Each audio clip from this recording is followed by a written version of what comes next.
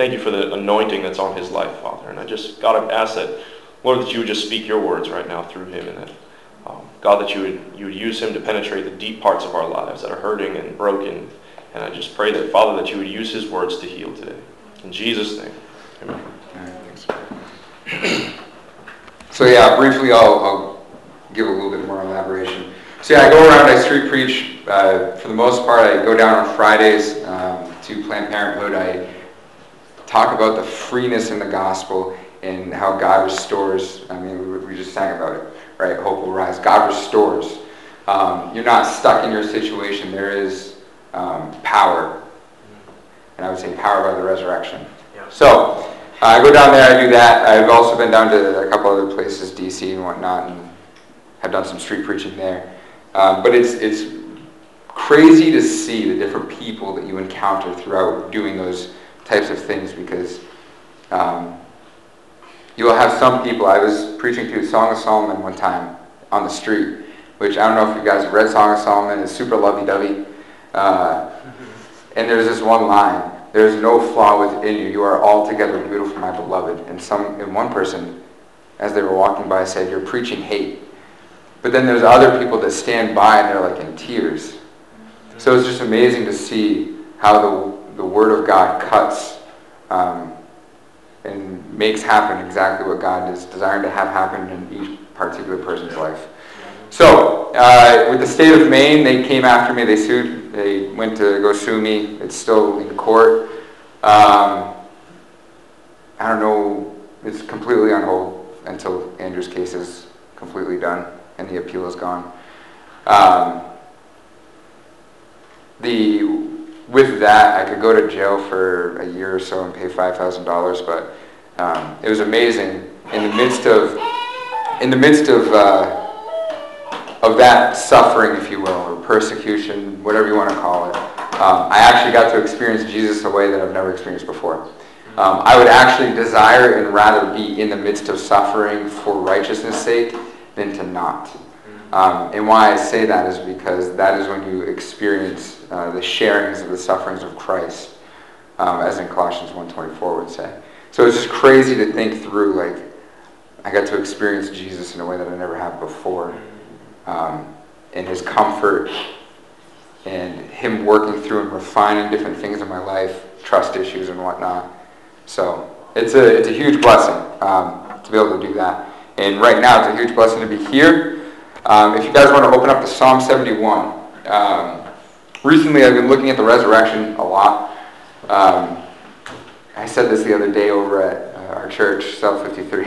In Acts 4 it says, and they were greatly annoyed because they wouldn't stop talking about the resurrection. It's kind of me right now.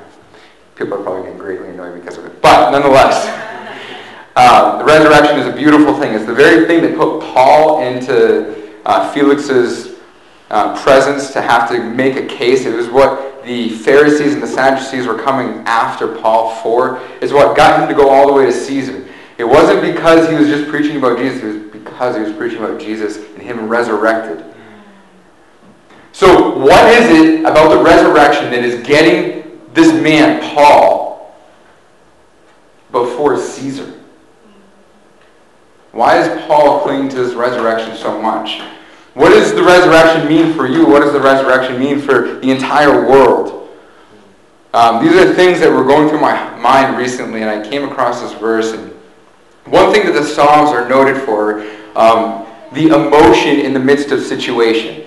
So you have these Psalms. You see David, and he's going through this trial before Achan and whatnot in 1 Samuel 21. And then you see in Psalm, I believe it's, I can't remember which number right now. Forgive me. But you see in the Psalms, he actually responds to it with two different Psalms, and you're seeing his emotion in there.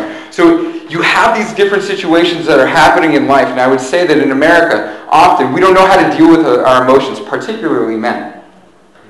Particularly us men, we don't know how to deal with our emotions. We don't know how to think through our emotions. And then women, they go sometimes, and don't come at me. Sometimes women, they don't know how to deal with their emotions either on the other spectrum. So then they let their emotions actually overrule them. So you have some who completely sear their emotions as if they do not exist, and yet they do. And then you have some who are letting themselves be completely controlled by them. So it's in the Psalms that we see men of God just expressing their deep emotion, both joy and sorrow, greatness and weakness, right here. And it's crazy to me. So in this psalm, there's often times where, some people think it's the Psalm of Korah or whatnot, but I believe it's the Psalm of David, Psalm 71. I'm going to start out in verse 19, but before I hit on verse 19, I'm going to give a little backdrop to the psalm. But before I even give a backdrop to the psalm, you got to understand where David's even coming from mentally. So David is a Jew. He's of the people of Israel, and he was the anointed one, the king after Saul, and he's called a man after God's own heart. So, being a man after God's own heart, you must ask, why? So God's heart is to both give and receive glory. In Genesis 1 and 2, you see he's created out of nothing, ex nihilo, he created all things. The heavens and the earth and all that is in them. He then looked and said, well, I'm going to create man and woman, both, man and woman, in my image, in my reflection, in my radiance. They're supposed to reflect my glory back to me and me to them. We're going to be glorifying one another. Just like the Father glorifies the Son glorifies the Father, the Spirit likewise. So you have the Trinity glorifying one another. Likewise, man and woman are going to be glorifying one another and one another, both horizontally and vertically. Then we have Genesis 3. Genesis 3 is where you see Adam and Eve. Eve being deceived and Adam sinning is how the New Testament interprets that. Eve being deceived by the serpent, where the serpent was lying, spewing lies out, so that way he could deceive Eve into believing that what God said was not true. And so then she partook of the very thing that God told Adam not to, and Adam was supposed to teach Eve. And then Adam listened to his wife Eve and partook of the same, even knowing that God said don't do that.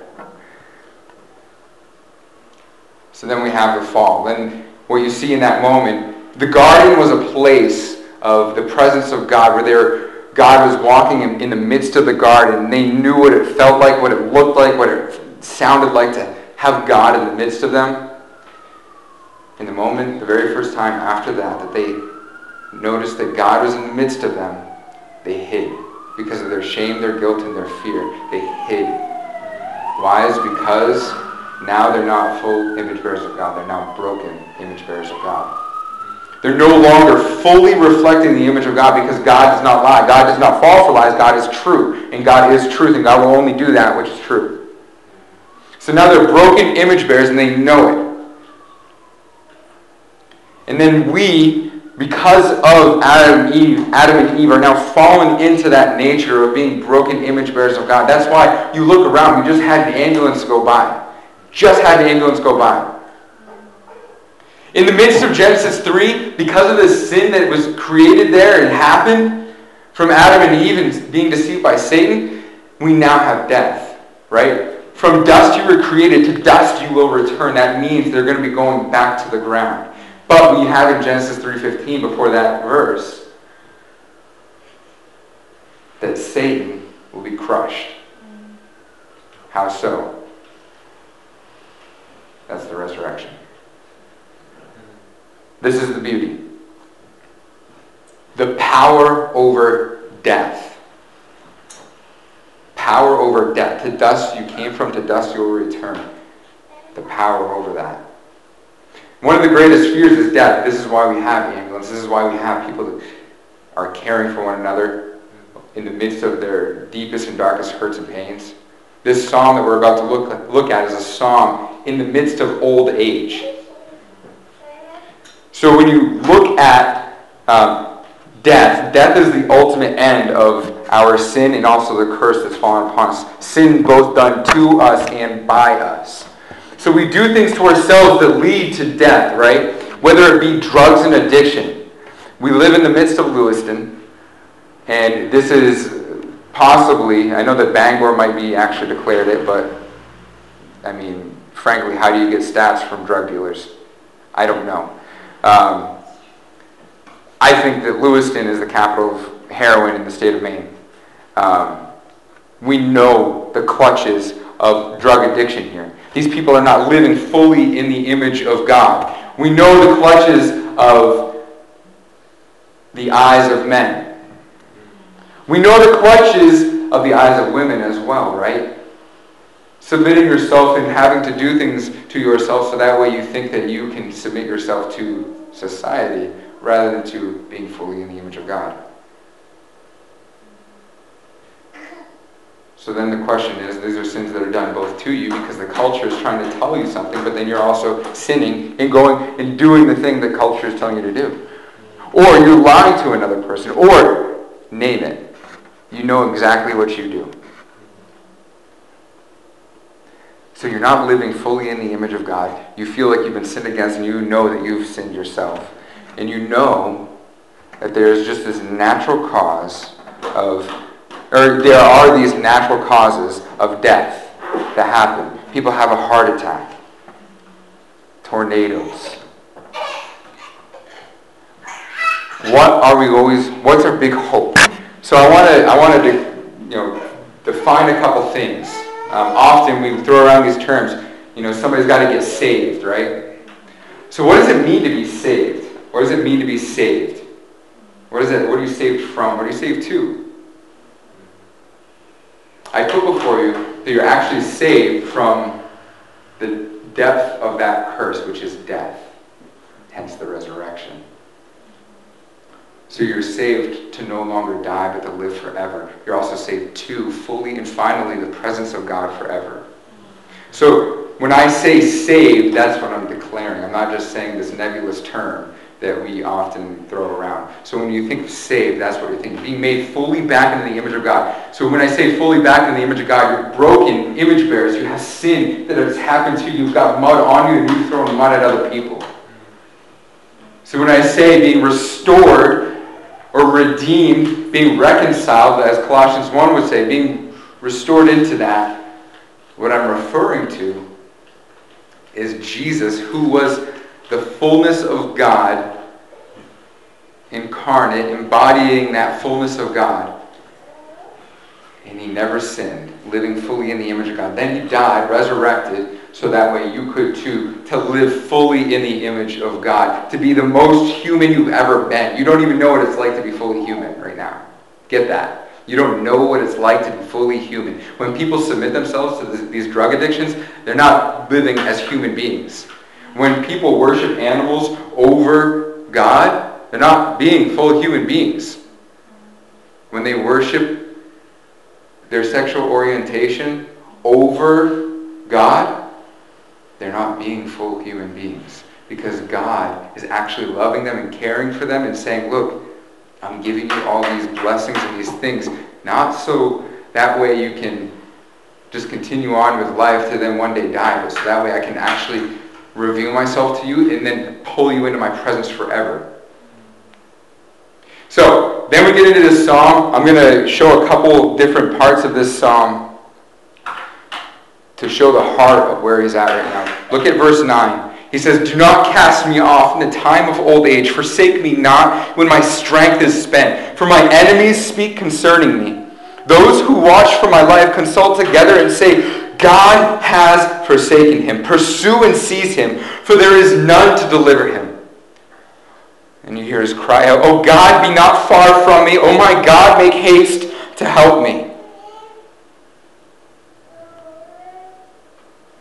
You see, this is an all too familiar cry for most of us. In the midst, in the depths of the darkness of your worst times, you know those times that you'd call rock bottom? This is your cry. And you say, where have you been? Where have you been, God? I have no idea. I don't see what's going on. And look, my enemies, all they want to do is crush me. They're saying, look, he's in the depths of his pit. There's nobody there to help him, not even God. Let's crush him. These are the thoughts that are going through his mind. Is it true? No. No. But are the thoughts true? And are the feelings true? Absolutely. So there's this tension and beautiful reality of actually truly experiencing these feelings and not lying to yourself. Too often we get all religious with our answers. Well, I know God's not far from me. Stop lying to yourself. If your feelings and your emotions feel that way, what you need to do, rather than just getting all religious about it, encounter God. Why I love the Song of Solomon is because you're actually encountering that love of God. The reason why Lindsay was crying up here earlier is because there is no God who has such a love. If you look in the Song of Solomon 2, he says, "Come away with me, my beloved. Come from the mountains of Hermon. You're far away from me, and you're like one who is hard to even get to, but I'm going to cry out to you and call you to myself." This is the pursuit of God for you. You don't even realize. You don't realize God has actually pursued you. He's pursued you with a passionate love that has made a covenant before you have even covenanted back with him. And then he even takes notice in the Song of Solomon 2. He says, "I'm realizing that your garden is locked, that your love is locked. You've got walls up because you got hurt, but I'm the only one that's going to be able to speak into that. Nobody else can." So he says, "My love, my beloved, your garden is like a locked garden." And then he goes on. He says, "I want to hear your voice. I want to see your face, my love, my beloved. Come away with me, open to me." And then finally, the response. So this is like the marriage proposal. This is the marriage proposal from Christ to you.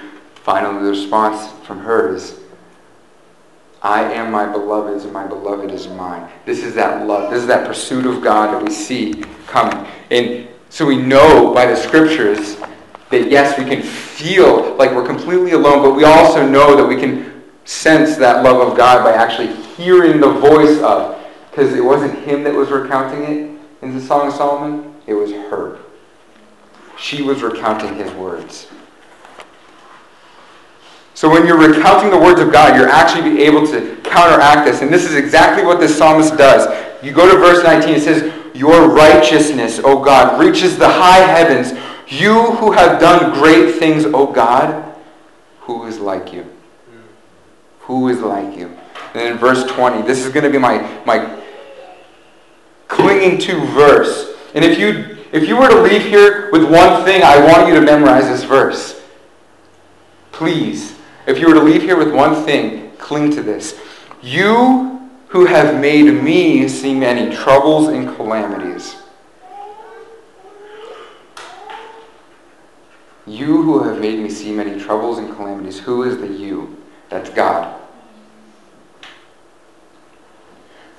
We don't live in a dualistic world where God is impotent. Impotent means powerless.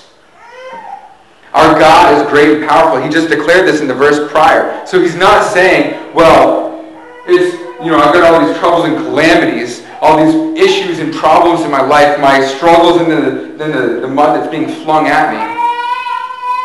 And you're powerless, God. And he's saying, no. God, you're sovereign over this. God, I see your hand. I need to see your hand even more. You who have made me see many troubles and calamities. You have had people that you love so close pass away. Right? And in the midst of that moment, you have no idea how to even think. I had one of the first couple people that I was discipling when I became a Christian. I was doing youth group over at Lisbon Falls Baptist Church. One of the first couple people I was discipling, he had a lot of struggles. He was adopted. He was an adopted child later on in life, and he ended up committing suicide. He made his last phone call to me. I could sense something was up, and it completely destroyed me for like 2 weeks. I had no idea how to even think.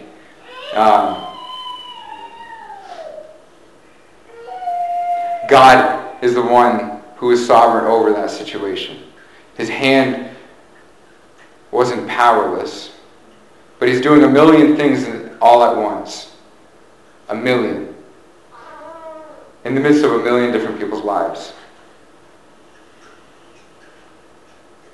And while it is completely a terrible situation that took place, God worked through it to bring about glory to his name. And ultimately and finally, I mean, you think about this. So that was a completely terrible situation, but we don't think about the cross as a completely terrible situation often, do you? It's true. Jesus Christ, God incarnate, entering into humanity, living perfectly, never sinning once, and then he's lied about, he's accused, and then he goes and he teaches them according to their own law. Well, why are you doing this on the Sabbath, Jesus? And he says, well, you're supposed to do good on the Sabbath, Pharisees. You're a bunch of hypocrites. You don't even know the word of the law. You don't even know your own Bible. So he tarries with them, he teaches them, and then fully at the very end, they completely lie to him, or lie about him, sorry, and then crucify him. Both the rulers of the Jews and the rulers of the Romans. Two different sets of social systems. Two separate kings crucifying the one true king. And yet we look at that and we don't declare that that is terrible. But Peter says in Acts 2 that it was God's hand that made Pilate do that. Why? Why? Without the death and the crucifixion of Christ, you have no resurrection. You have no power. This is why you see many Christians will gladly, in a beautiful manner, accept martyrdom. Perpetua, has anybody ever heard of her? Perpetua is a martyr, a sister in Christ, who was brought into the ring, and there was a soldier that was broken because he realized there was this young woman before her, and she cleaned herself up before she was even martyred. It wasn't like she went all disgusting, torn and tattered. She said, no, if I'm going to die as a martyr, I want to glorify my God. So I'm going to do this, and also I know that I'm going to be entering into the presence of my God. And then he was too afraid, and she already knew her fate. And then she goes and she takes his sword and pierces it through. Why you have people that embrace the suffering of this world in righteousness for the cause of Christ is because they realize that there is great glory in that. Why Jesus went to the cross is because of the resurrection, that great glory. 1 Peter 1:21 says that he was raised with the glory of God. So, you have this part where it says, you who have made me see many troubles and calamities will revive me again. Just as true and sure as you've experienced pain and suffering in this life is just as true and sure as God will revive you again. Because of the resurrection of the dead. This is the amazing part to me. You will revive me again. And then this is the part where I have to make sure that I'm absolutely clear. Often in Christianity, we think that our great hope is that we get to die and then go to heaven.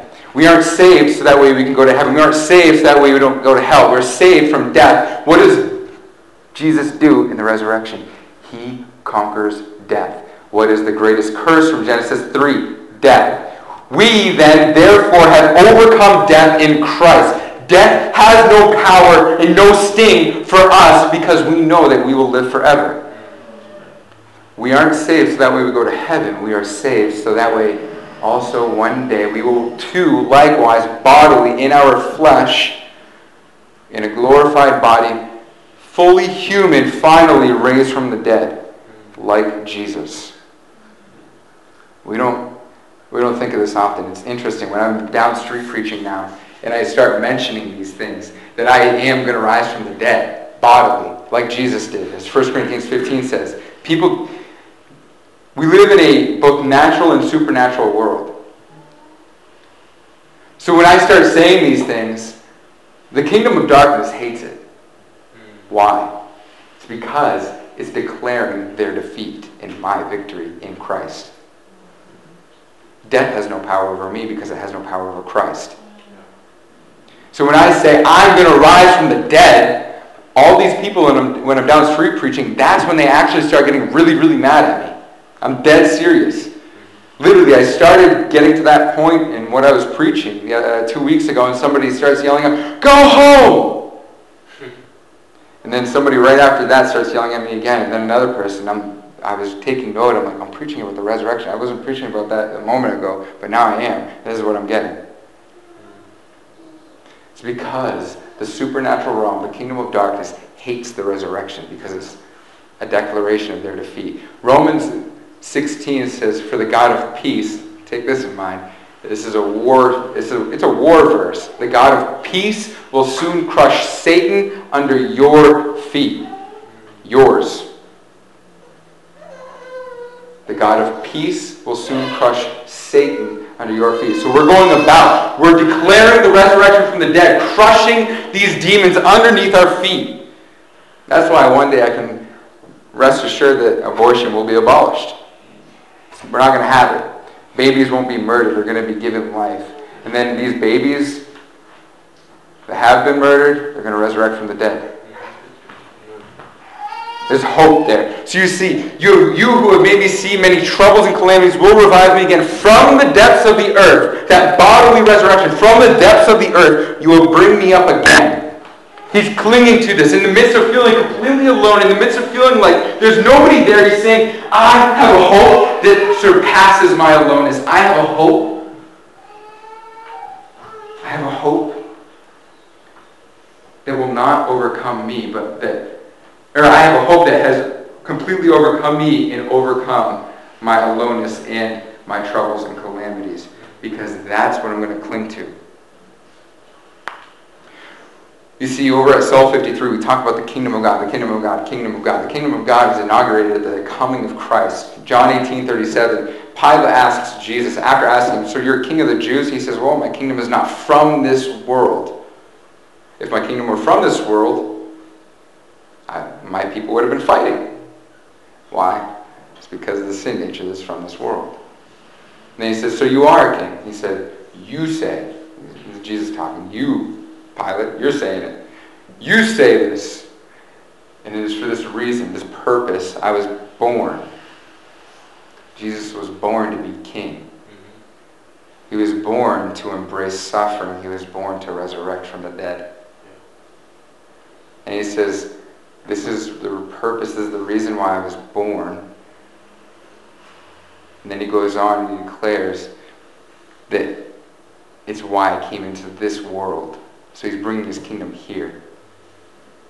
So you have this really personal aspect, your own personal troubles and calamities. You're feeling alone, desiring to feel like there's some hope. This hope will rise, declaring defeat over depression.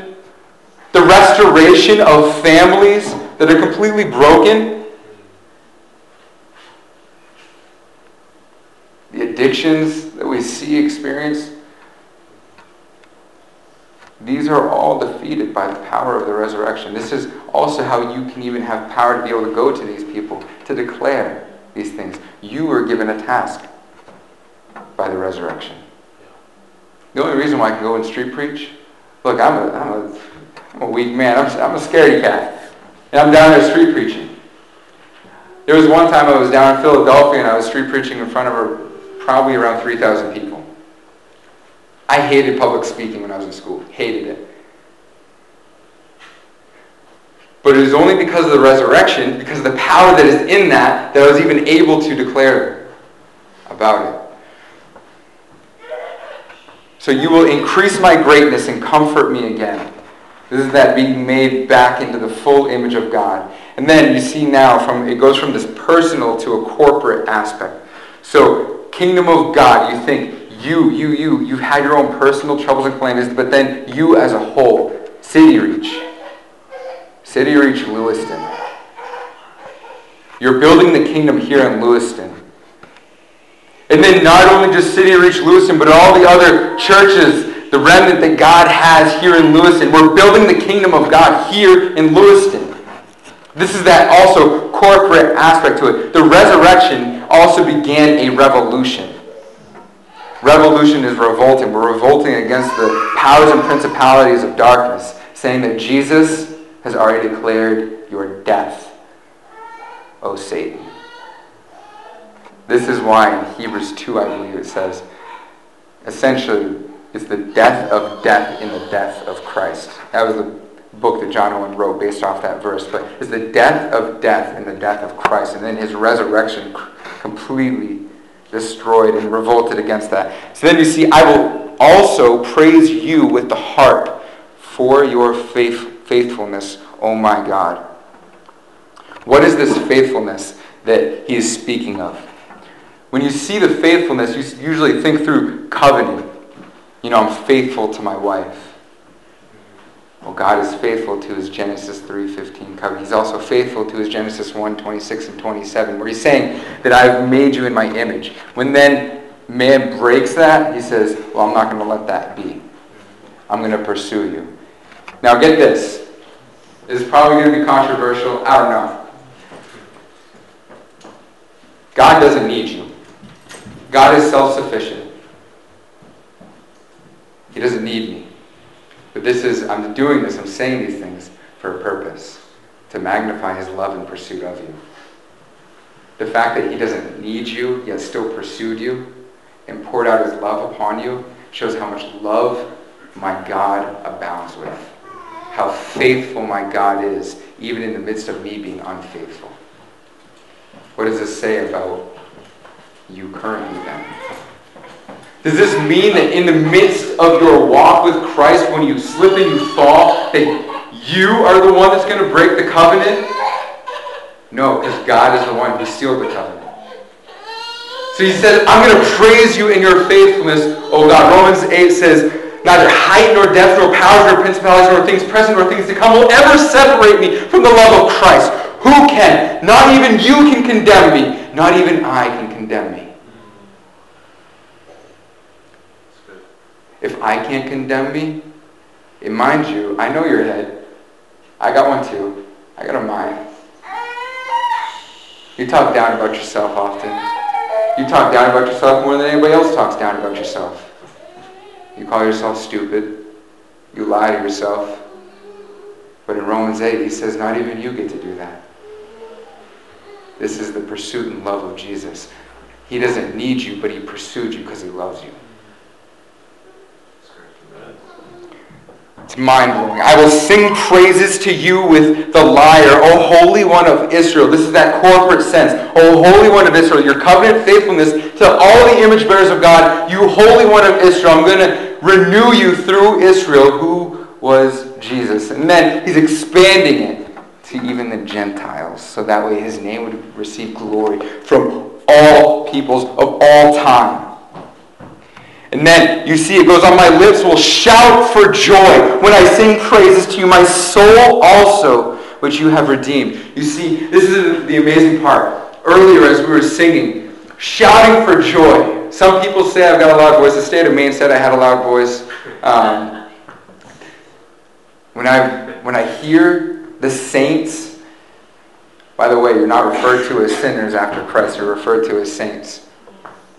When I hear the saints' voices sing and declare of the praise of God, shouting it with the top of their lungs and with their souls, their emotions, the deepest part of their emotions. When you're crying out to God and you just see all these tears start coming down. Last night we were at a prayer meeting and I had a puddle under me. I didn't realize I was crying.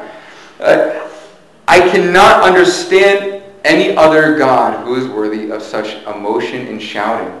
I cannot understand or even fathom or think of anybody else who would be worthy of that praise. Why? Because nobody else has raised from the dead for me. You see, I would die for my daughter. So dying for another person is, yes, noble, honorable. But there are many who have died for another. There's only one who has ever raised for the many. Only one. That's Jesus. So therefore, if he is the only one who is actually raised from the dead to redeem the many, to take back to himself the many, to bring back into the full image of God, being conformed into the image of Christ, the many, he is the one that is worthy to be shouted for. When we were singing earlier, I actually had this image and thought in my mind of like all the host of angels in the heavens hearing the voices and shouting with us. It's mind-blowing to think through that our God is receiving praise from the supernatural and the natural, heaven and earth meeting. That's the resurrection, people. And we'll close out with verse 24. And my tongue will talk of your righteous help all the day long. And my tongue will talk of your righteous help all the day long. I'm not going to stop talking about this. What is that righteous help, though? So I like how it says your righteous help. It doesn't declare what that might look like. You see, in Hebrews 12, it says that the discipline of the Lord is actually good for us, because it's bringing us more into the image of Christ. It's ridding out or refining those sinful ways that are still within us. So his righteous help can both look like comfort, but it can also look like discipline. So when I got sued by the state of Maine, I didn't realize we were going to talk about suing today, so this is kind of cool. When I got sued by the state of Maine, I had this huge trust issue. I was thinking I was the one that was providing. I know I had that religious answer that I was talking about earlier. I know God provides. But in the depths of my heart, which in Psalm 64 it says that the enemy has made a diligent search in the depths of the heart and mind of a man so that way they can wage war, but it's God who shoots the arrows back at them. So God, to be able to reveal this to me, brought out this crazy situation where I got sued by the state of Maine. State of Maine versus Brian Ingalls. I got blasted on the media literally across the world. I had people giving me death threats, sending me death threats. All so that I could trust in the Lord more. That's his righteous help. And then not only that, my court case ended up lasting probably around 6 hours. I had to be put on the stand twice. I was on the stand for close to an hour alone. And in that moment, I understood what it meant finally for the Holy Spirit to give you the answer when you're on trial. That trust thing again. So having to be on that trial stand, I received that power, not mine, but his, that actually was righteous help. It's crazy to me. So, you receive this righteous help, and it says all the day long. I'm going to talk about it nonstop. And then it says at the end, for they have been put to shame and disappointed who sought to do me hurt.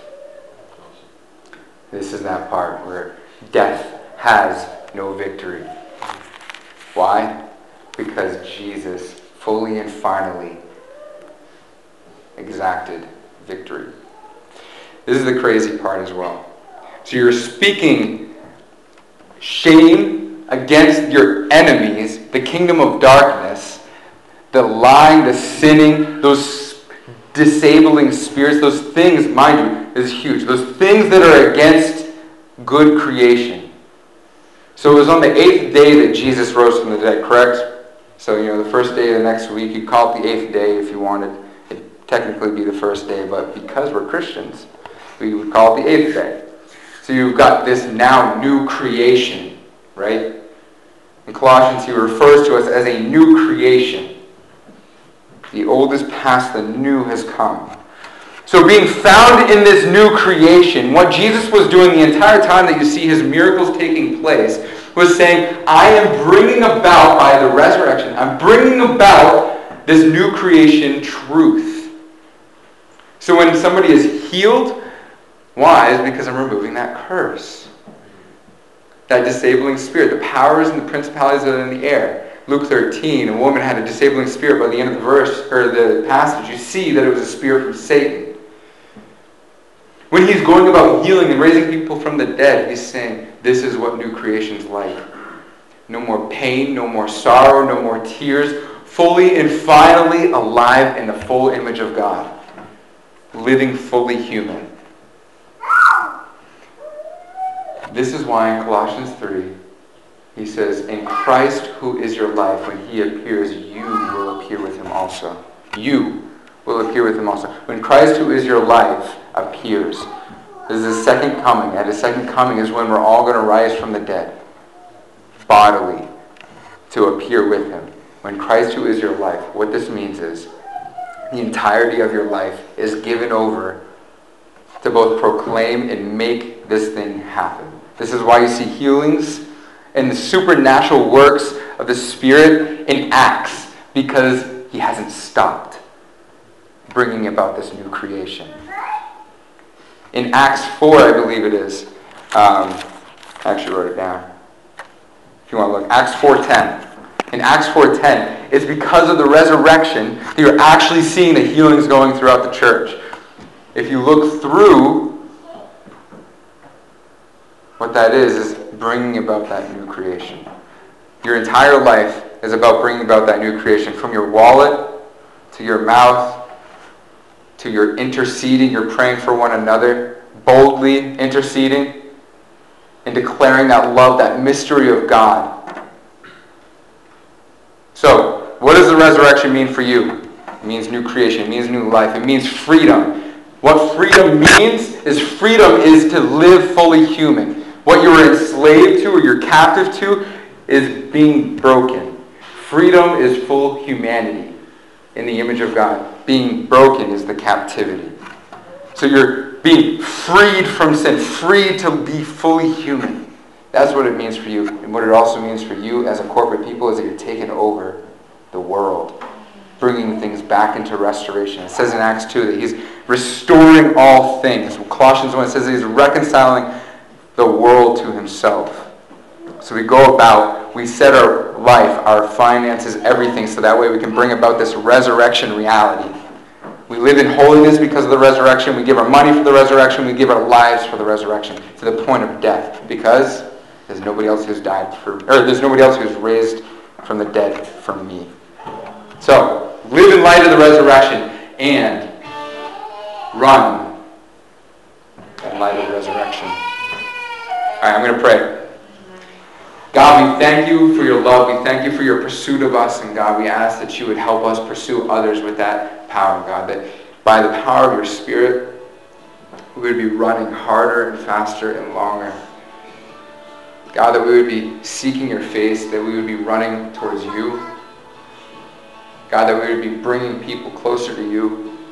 God, that you would redeem, that you would take over Lewiston, God, that you would set your rule and reign here fully and finally, God. You would give freedom from addiction. God, that you would restore families, heal broken hearts.